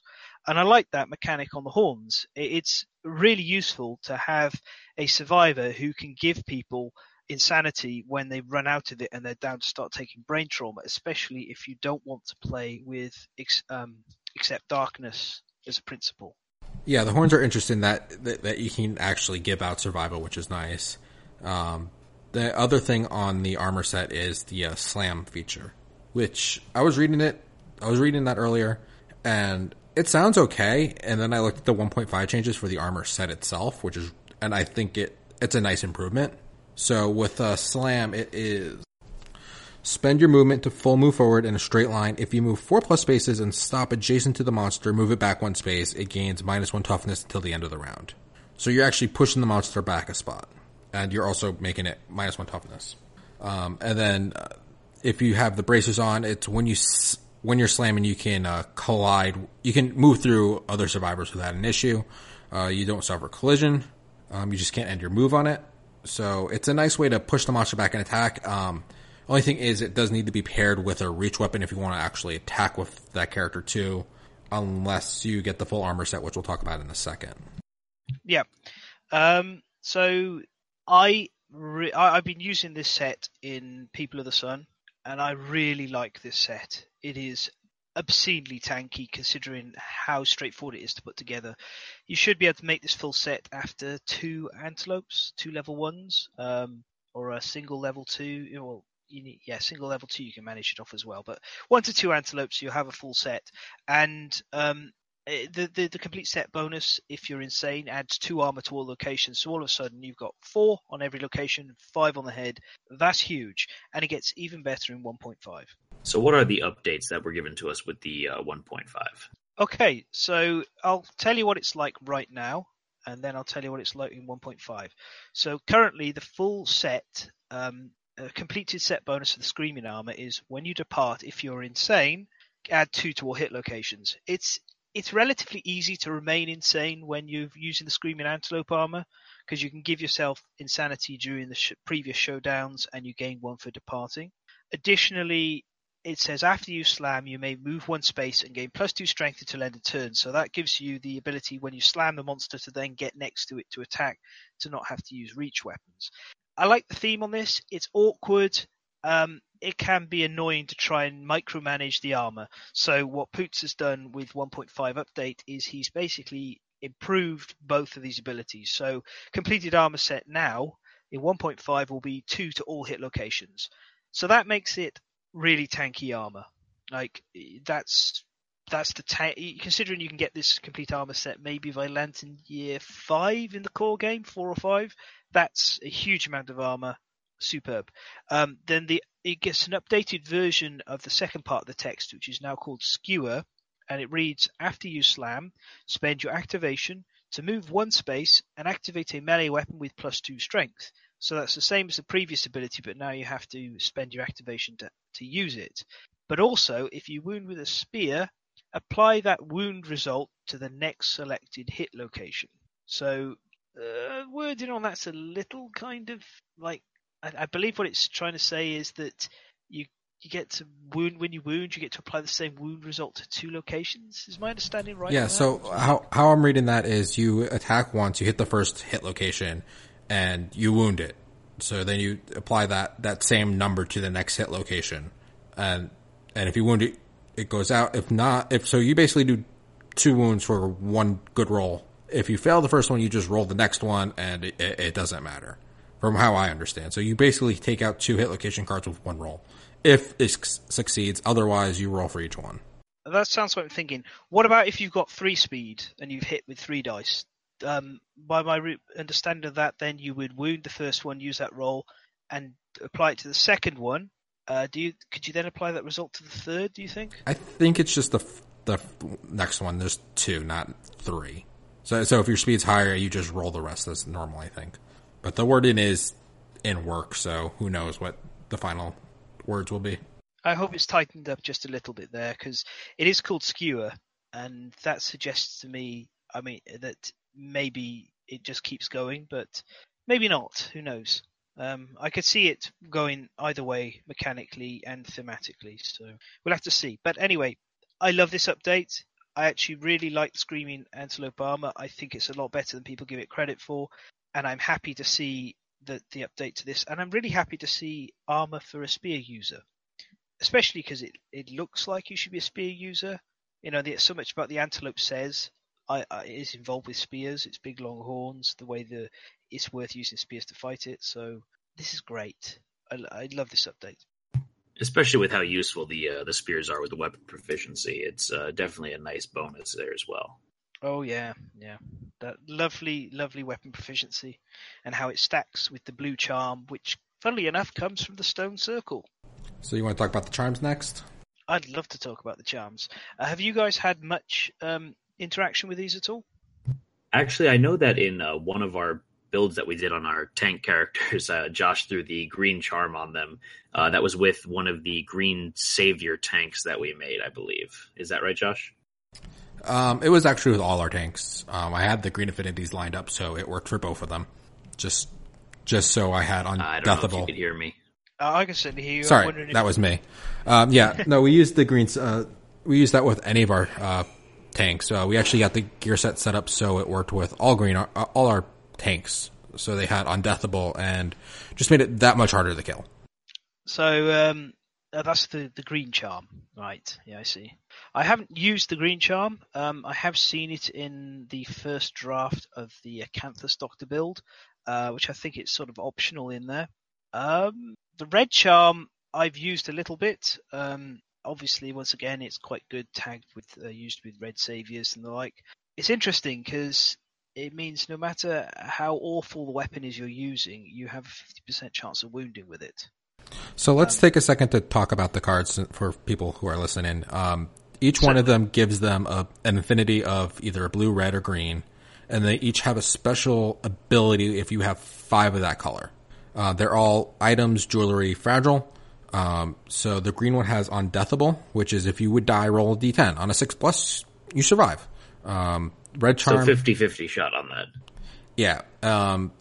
All these have the same 50-50 shot. So the red charm is unstoppable when you attempt to wound. Instead of rolling a d10 to see if you wound, roll a d10 and on a 1 to 5 you fail.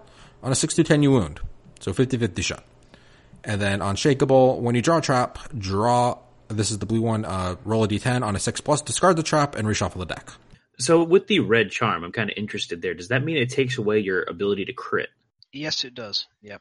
So that's definitely a downside to the red charm, but pairing that with a red savior would definitely be interesting, especially a red savior with a weapon that's, decent accuracy, but possibly lower strength to it, because strength kind of goes out the window there. And the accuracy doesn't even matter with the red savior, because then you get into the auto hits. So it's just pick your speed, essentially. Yeah, very much so. It's going to be very effective against monsters that don't react too much when you fail to wound. And then the blue charm, I know you brought up the unshakable. When you draw a trap, roll a d10 on a 6+, discard the trap and reshuffle. That paired with spear proficiency or mastery, I think it is. Specialization. Specialization, yeah. Those two paired together gives you kind of a massive ability to dodge the traps. Yes. Now, I love the blue charm. I think the blue charm is hugely underrated in the community. I'm noticing it's picking up a little bit of traction. Some people are noticing what it does. But yes, blue charm, you stack it with the spear, and all of a sudden you have a character who has a 6+, they cancel the trap, and then a 7+, they can cancel the trap. Yeah, sure, it can get shuffled and you redraw it. Fine, that happens occasionally. But this is one of the ways you beat monsters with super scary traps. This is how I handle Lion Gods. I will have a guy wearing Cyclopean armor, carrying a beacon shield, or Fetosaurus if I've been lucky in managing to make it, and carrying a spear or some other defensive kind of gear. And his job, or her job, is exclusively to get in there and cancel the trap. Rest of the time, kind of play defensively, block and everything. You've seen how effective it can be if you negate a trap with your games against the Dung Beetle Knight, where you manage to find a way to game the slam dunk, as I'm sure you should be very proud of, Yeah, gaming the trap cards and getting them out of the way without them resolving is definitely huge. Especially, if you have the blue charm paired with a spear specialization paired with a what am I thinking of now? It just slipped my mind. Oh, the wisdom potion in play, so you could actually see when the trap card's coming up. You know exactly when to go in and poke at the monster and trigger the card. Yeah, and the circlet as well. It always comes back to the cat's eye circlet. But yeah, you can really handle the AI. And when you deal with certain monsters, especially further up, the traps become quite obscene. You've encountered the Kingsman trap, haven't you, a few times? Yes, I have. Remind me what that one was again. That's the he does as much damage as how many wounds he has, unless you have a shield. Right. So that could be definitely something that ruins your entire showdown. Yeah, so that one's kind of bad and a bit sort of scary. Then, though, can you imagine? I don't think you've seen what the Lion God does to you on a trap, have you? We have not fought the Lion God, so no. Oh, that's an absolute doozy. I've actually got the Lion God deck sat here, and although it's a tiny bit off the main topic, and I'll talk more about it when we do talk about the Lion God, I'm just going to let you know what this is like, because this is why I rate the Blue Charm, this is why I rate the Spear, and this is why I can hunt Lion Gods when other people struggle with them, is because I play with this. This Blue Charm is a must-have for me.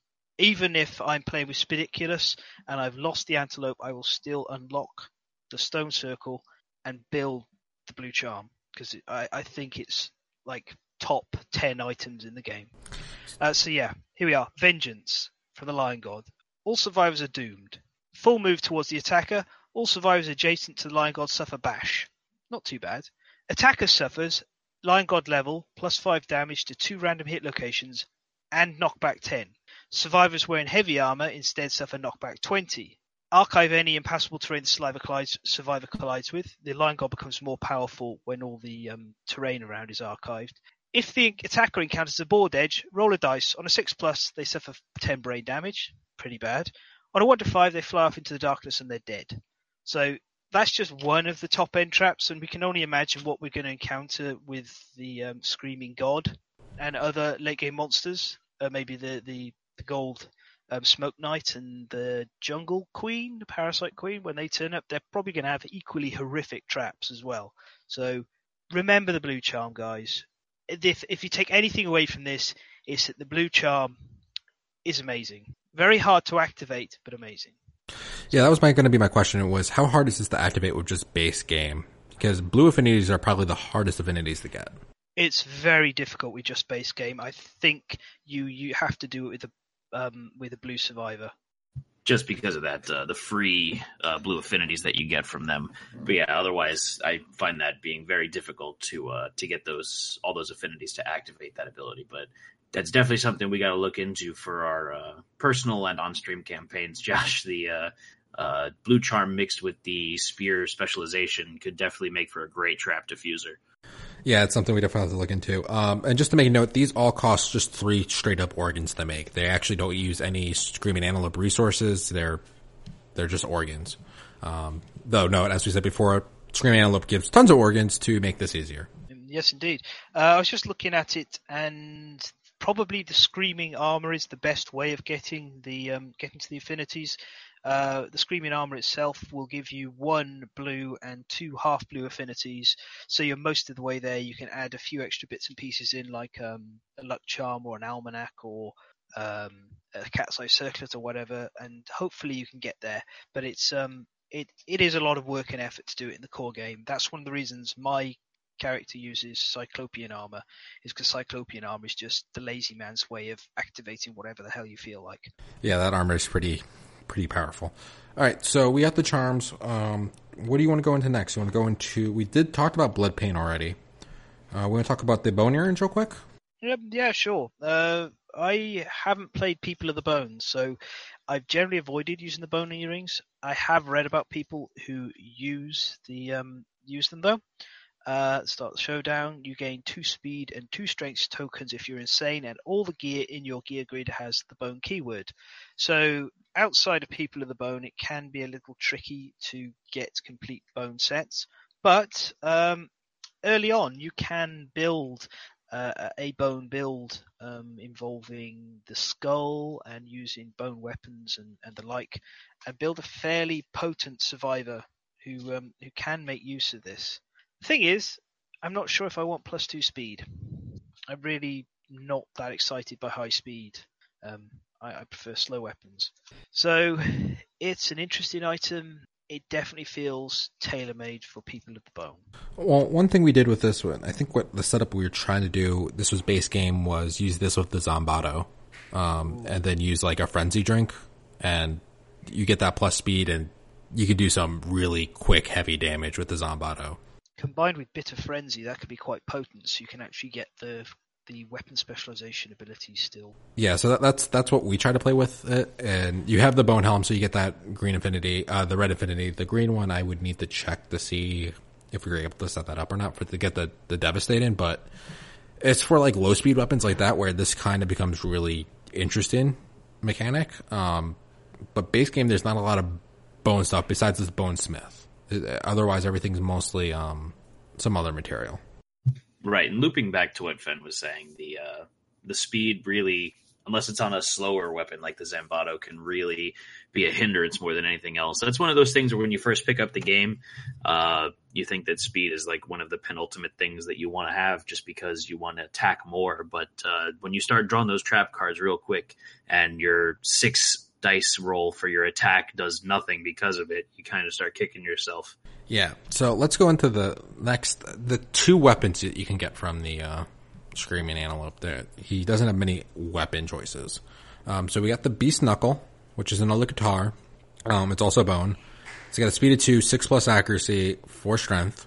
It's paired, and then it's whenever you wound with this weapon, the monster gains -1 toughness till the end of the attack. Then, how do you feel about the Beast Knuckle? Well, obviously, when you compare it to the Lion Beast guitar, it's more accurate, it's higher strength, and with rolling more dice, it's more likely to wound. This one definitely feels better designed for using two-handed. I will say I miss Deadly. I really do. Guitars, for me, the signature on them is having Deadly. So I've used the Beast Knuckle guitar wielder twice. One just single and then later on with both. It wasn't terrible. Guitars do, as a specialization, have the ability to cancel the first reaction, so you can get away with higher speed than normal. It's not bad. It's definitely better than you could give it credit for. It's just hard to get away from Deadly on the Lion Beasts. Yeah, I like the Lion Beast a lot better. And Deadly's the main reason. And if its special text was a little bit better, it would be a little bit nicer. If it was like -1 toughness to the end of the round or something, what would make this a much higher used weapon for me. But there's so many better other attack weapons, and as a guitar, I just don't care for this too much. Matt, what do you think? Yeah, it's better than some of the guitars with the other expansion monsters. I'd say it's about a mid-tier guitar. Definitely not one of the top, but you shouldn't forget it exists, especially because there's not much else to do with the large flat teeth. Yeah, Matt, what were you saying? I was going to say, yeah, I agree with what Fen was getting at with the fact that you really do miss Deadly, especially when you start getting more progressed in the game and you want to crit as much as possible just to farm resources. And I mean, especially on the Antelope where he's got so many damn crit locations. You don't want to hinder yourself by removing the possibility of getting luck. And in some cases, we even have builds where the luck outstrips the strength on the weapon. So you're either going to crit or you're not going to wound the monster at all, which is sometimes beneficial, especially if you're farming. You have to remember, though, Beast Knuckles are not bad if you're attacking the Butcher, because he only has 1 crit location, so something there. Correct. These do have their own place for the ability, and the minus toughness is good. The fact that it's just for the attack really is a hindrance on it, so it separates it from being great, in my opinion.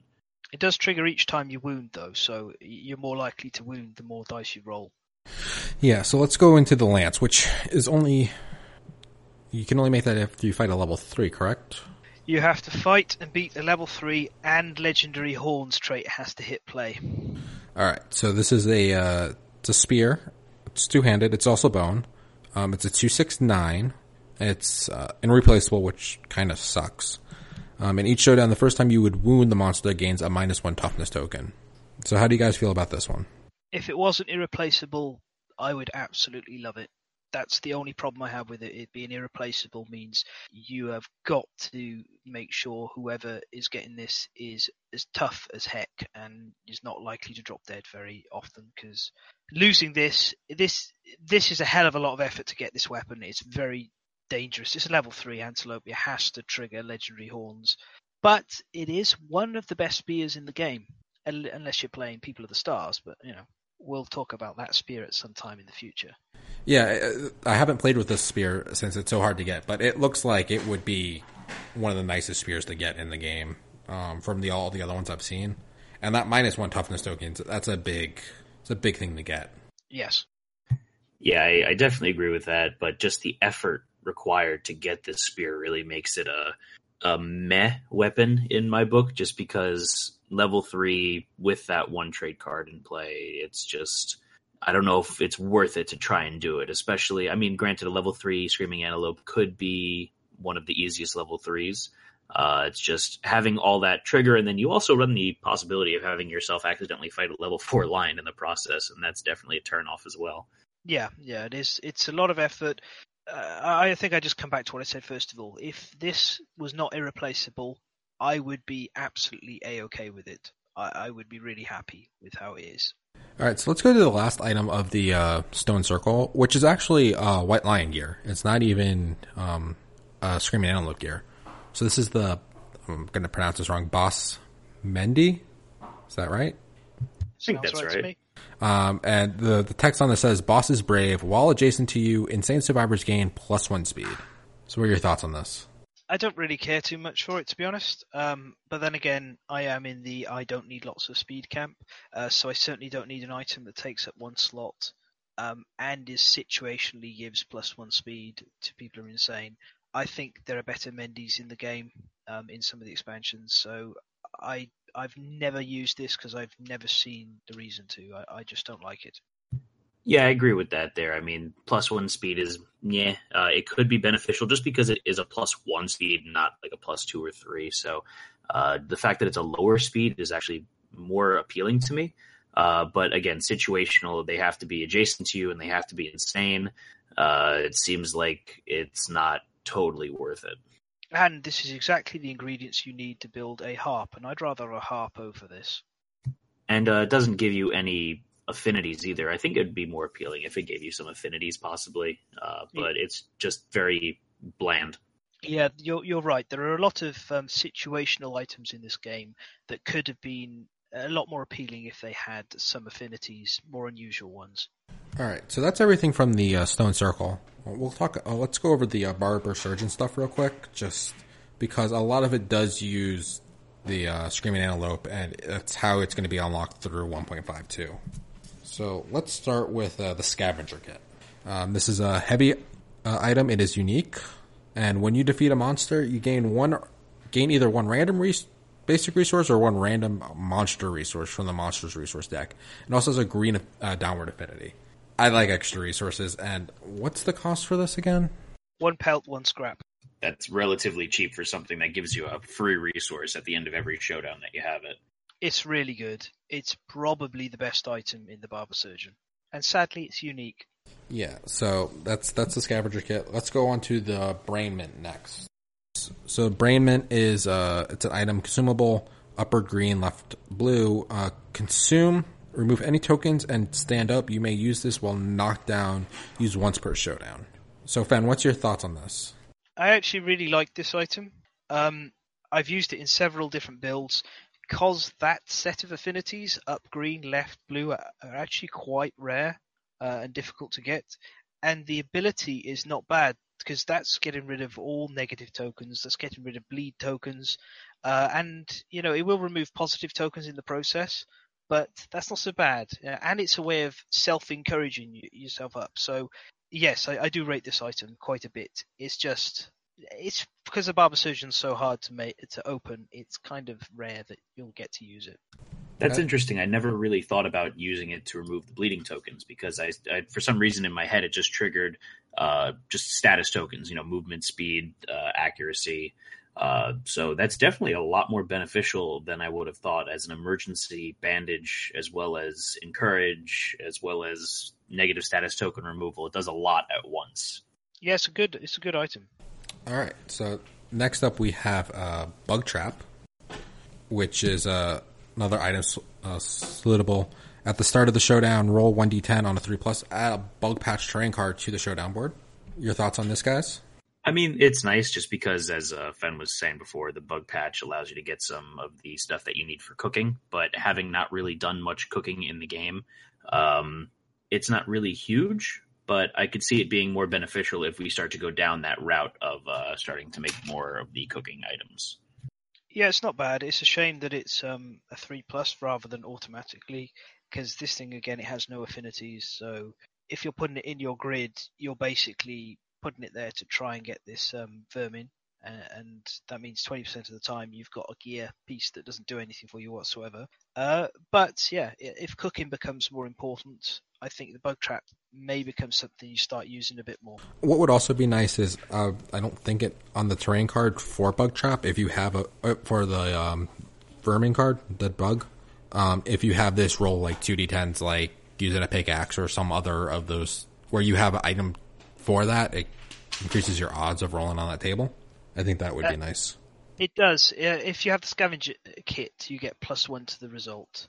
Yeah, I think if bug trap was on there too, that would be nice. That would make this a little bit more usable. Yes. I do agree. Although, interestingly, let's have a little look. I'm just reading the terrain card now. Yeah, so if you have a scavenger kit, that means the worst that can happen is you get nothing at all from the result from the bug patch on a 1. On a 2, you get a random basic resource, and then on a 3+, you get a random vermin resource. So yeah, this it just needs a little tweak to be situational, but kind of maybe worth it, especially if you're going cooking. Yeah. So next item up is the speed powder, which we talked about before. As an action, you can suffer 2 brain damage. You gain 1 speed token, used once per showdown. The other thing nice about this is it's one of the few cards in the base game that has a right blue affinity. Yeah, that's true. Although it also the Almanac has a right blue affinity as well. And I believe those are the only 2 cards in the game. The core game. Well, be, yes. I think you may. Well, the Screaming Coat has a right blue affinity on it as well. But yeah, right blue is quite hard to get. And yeah, I think we're all under the impression that speed powder's not really worth it as an item, aside from possibly that affinity. But the Almanac would probably be more beneficial there. I don't mind it versus the Slenderman. It's one of the few ways to damage your brain outside of the Slenderman specific occurrence of being shoved in his dark place. All right, so since we were talking about the Almanac, I can't speak. Almanac, let's talk about that next. It's lootable, flammable item, and when you depart, gain +2 insanity, and you cannot gain disorders, also right blue affinity. Thoughts on this? Well, this would have been really nice for that one session that we had with what was that one? The disorders that make you unkillable when you're insane. Stark Ravens and Immortal. Yeah, Stark Ravens and Immortal. If we had this on that character, then that whole nonsense with Overwhelming Darkness wouldn't have happened, just because we wouldn't have had all the disorders, I think. No, that still would have happened. This would have just made it so that setup would never change. Yeah, it's a way of locking in your disorders on a character. And yeah, I can see it on the Stark Raving, Insane, Super Insane guys. The Almanac's pretty useful. I think the only real problem with the Almanac is it costs 2 leather and you have to have pictographs. And pictograph is not really a high priority innovation. Yeah, I agree with that. So let's see, what do we have next? Let's go to the Musk Bomb. And so this is I always thought this was an interesting item, but never quite worth the resources for it. This takes 7 resources, and you need pottery set up for it. And it's a Stinky Throne fragile item, and if adjacent to the monster, when it draws AI cards, you may spend 2 survival and archive Musk Bomb to roll a 1d10. On a 3+, discard the AI card without playing it. And I just feel that's really, really heavy resources for a one-time use card. Can you repeat the resources one more time for me, Josh? It's 7 resources, and you need pottery to be able to make it. Okay. I just wanted to make sure you said 7. That's that's excessive for a one-time use item. I think that maybe unless it was like a guaranteed discard, or if it was put it in the wound stack instead of playing it, it would be maybe more worth it. But that's really rough for just let's get this one AI card out of the way one time, and then this gear goes away forever. Van, your thoughts? I don't like this. I don't like you have to archive this to do it. I don't like that it doesn't work 100% of the time either. I don't like the cost. I was looking at Spediculus today, which has another one of these bomb types in it. That one, when you throw it, you archive it, and it automatically works, but it cancels bash and knockback for a round. I was thinking that's rubbish as well. I don't want this. I don't think I'd ever build this. It's far too expensive for a one-use item. Maybe if it cost 1 resource, possibly, or if it had some good affinities. But yeah, this is kind of beyond situational. This is just not good at all. There are better ways to control AI than this and stop AI being played. Especially you're saying that you would consider it if it was 1 resource and it costs 7 is really just giving you an insight as to how ridiculous the cost of this weapon is. I was being generous. I probably still wouldn't build it if it cost 1 resource, unless I was ridiculously resource rich, and you're never resource rich in this game.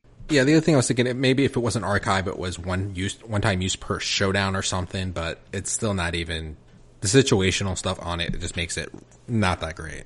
Josh, do you have the Gorm cards to hand at all? No, I don't have them on me right now. All right, it's a shame because the Pulse Lantern is very comparable to this, but way better. I do actually have it with me. Give me 1 moment, and I will read the text of the Pulse Lantern. Oh, so yeah, the Pulse Lantern here is spend an activation, and once per showdown, roll a d10. On a 4+, the monster is knocked down, and all survivors gain -1 accuracy token. Yeah, so that will do the same thing, slightly less reliably, but it doesn't get destroyed. Yeah, fine, you have to surge to do it, but you can surge. The monster activates, and at the flow step, you can surge, activate the Pulse Lantern, 4+, it gets knocked down. And you can carry multiple Pulse Lanterns as well. This is one of the things we were doing last weekend, was playing with several Pulse Lanterns at once, and using the rubber bone harness from the Dung Beetle Knight to then clear away the accuracy tokens and turn them into positive ones. So yeah, this is the Pulse Lantern's a better example of what I would want from something like this. Once per showdown, doesn't get archived, and a Pulse Lantern costs 2 resources to make. So there's no contest. This is just, I don't know why we're still talking about this actually. Let's move on to the next gear. So Musk Bomb, no bueno, not good at all. It's got Stinky on there. Yeah, it's a stinky piece of shit. It's terrible. Tell us how you really feel, Fen. I think it's a waste of cardboard. Poots, you can do better. All right, let's go to the next item. Let's go to the first aid kit. This has 4 green affinities, and at the start of the showdown, all survivors gain +3 survival. You ignore the disemboweled severe injury, and the only bad thing is it's a heavy item. I love this. I don't think there's anything at all wrong with this. It's a great item. It's got 4 greens in all directions. It is part of the Acanthus stock to build, like a staple part of it. It's just fantastic. So, and ignoring disemboweled, as situational as it is, can be a huge thing. So, yeah, thumbs up for the first aid kit. And it's 1 leather and 2 bone to make, which is nice and cheap. Yeah, I like the green affinity. That itself is, I think, worth this item just because some of the combos you can do, and the +3 survival at the beginning of the showdown is top notch, because especially if you get higher levels and you lose all your survival during the overwhelmed darkness, you bring up the whole team to +3. Yes, yeah. This is great for recovery from overwhelming darkness and hunting high level monsters. And it's one of the reasons why I'm excited that it's going to be easier to get the Barber Surgeon in 1.5. All right, so the last card in the Barber Surgeon, this is an interesting one. This is the Elder Earrings. It's got a left red, right green, bottom blue, and at the start of the showdown, gain +2 survival, +1 hunt XP after a showdown. So it's a way to age up a little bit quicker. Well, it's also a guaranteed way to age up, because it says +1 hunt XP after a showdown. Doesn't have to be successful or anything. If you do run away, otherwise you're dead. So, that's true. Yeah, I guess that's true. So yeah, the age up faster is the way that's going then. It would work with the Lion Knights, because you can still survive and lose when the villain's defeated. See, there you go. I'm not crazy, Josh. There you go. The one expansion that lets that work. Well, obscure things, you've got to remember them. I like the affinities on the Elder Earrings as well. These set of affinities tend to only happen on Phoenix gear in the core set, so it's nice to have them somewhere else as well. But I don't like accelerated hunt XP gain. I wish this was optional. Right. It seems like, in the beginning of the game, it's beneficial. You want to start aging up quicker so you can get some of the bonuses and benefits, and maybe even start with the weapon proficiency. But again, you're just aging yourself out of usability even faster, and it creeps up on you in the game. I was actually thinking in the opposite direction, that this is better towards the end of the game when you're bringing new survivors in, so you can bump them up quickly and get to the 2nd or 3rd age category within twice the normal speed. Yeah, I was thinking the same thing, but that makes sense. It brings the younger ones up to speed. But then with the update of the was it the Lantern Horde, the shared experience, I think that kind of mitigates the necessity of this to an extent. True. Yeah, I think the new Lantern Horde kind of put this obsolete. because I thought this was always a good way to get a brand new survivor out and get them to 200 XP so they get weapon proficiency and stuff, because the first two don't matter. It's once after that you start need to you want to slow down and get your weapon proficiencies and stuff, and then get your age tokens and stuff as they go along. But the weapon proficiency is one of the biggest things that you need, that you don't want to ramp up the age too much in case you can actually do some cool stuff with your survivor. Yes. So I think that's it for the gear. Am I wrong? Yeah, that's all the gear. Yeah. That's all I'm seeing as well. I mean, I think we've hit on the points that I wanted to talk about. Just to go back through my favourites is Brain Mint good, Scavenger Kit good, First Aid Kit good, Blood Paint amazing, Blue Charm absolutely unbelievably amazing, and the armour is a lot better than people give it credit for. And don't forget the Musk Bomb. Oh yes, of course. Hang on a minute. I'm just going to go downstairs and take my 3 Musk Bombs out of my box and stick them in an envelope and stick the envelope in a fire. Okay, so is there anything else you guys wanted to touch on with the Screaming Antelope before we start wrapping it up? I'm pretty happy here, so unless there are any questions from chat. Yeah, I'm also happy. I mean, talking about this more and looking at some of the, I forgot about some of the cool things that he does have that makes it worth it. And it's not even like stuff that you can only get from him. It's just, he's the easiest way to get that stuff. So like all the charms and stuff are really cool and fun. And making builds for those, especially with just base game, is interesting just because getting 5 affinities is hard of any color. Yeah. That's one of the reasons I was quite keen to do this podcast, is that I do think the Screaming Antelope is a bit maligned and actually gets a worse rep than it deserves. I don't think it's the best monster in the core game, but I think it's like a solid one that you should be hunting quite a few times.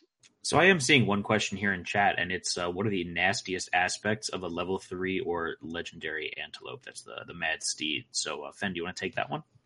I'm going to leave the Mad Steed for a future time, because that could take like half an hour by itself. It's really horrific. But the worst aspects of the level 3 antelope, I think almost certainly is the ramping up on the speed that it gets via hypermetabolism and its natural +2 speed, and all of a sudden attacks that are sort of, that's kind of bad and a bit scary, because it's like, oh god, it's kicking me with 1 speed for 3 damage. All of a sudden it's kicking you 3 times for like 5 damage apiece. So that's pretty bad. And Legendary Horns, if that crops up early on during the fight, then it's a huge ramp up in difficulty. So that's the 2 things I find that really make the difference. Yeah, I think the hypermetabolism paired with the one AI card where he's going around and eating all the acanthus plants could really pose a lot of issues, especially if that happens early on into the showdown. You could really find yourself behind the 8 ball. Absolutely, yeah. An early, chow down could make the antelope almost unmanageable, because unlike Port Survivors, monsters just get better and better as they get more speed. Yeah, and if that's the first card on top of, and that's first turn he eats one and he's got now +1 speed, it's going to take you 2 or 3 turns to get rid of all the acanthus on the board to clear that out. So he's going to probably get 2 or 3 speed tokens. So all of a sudden you have a monster with like +4, +5 speed on top of whatever its base attacks are going after you. That could be more than problematic. That means you're probably going to die after 1 attack.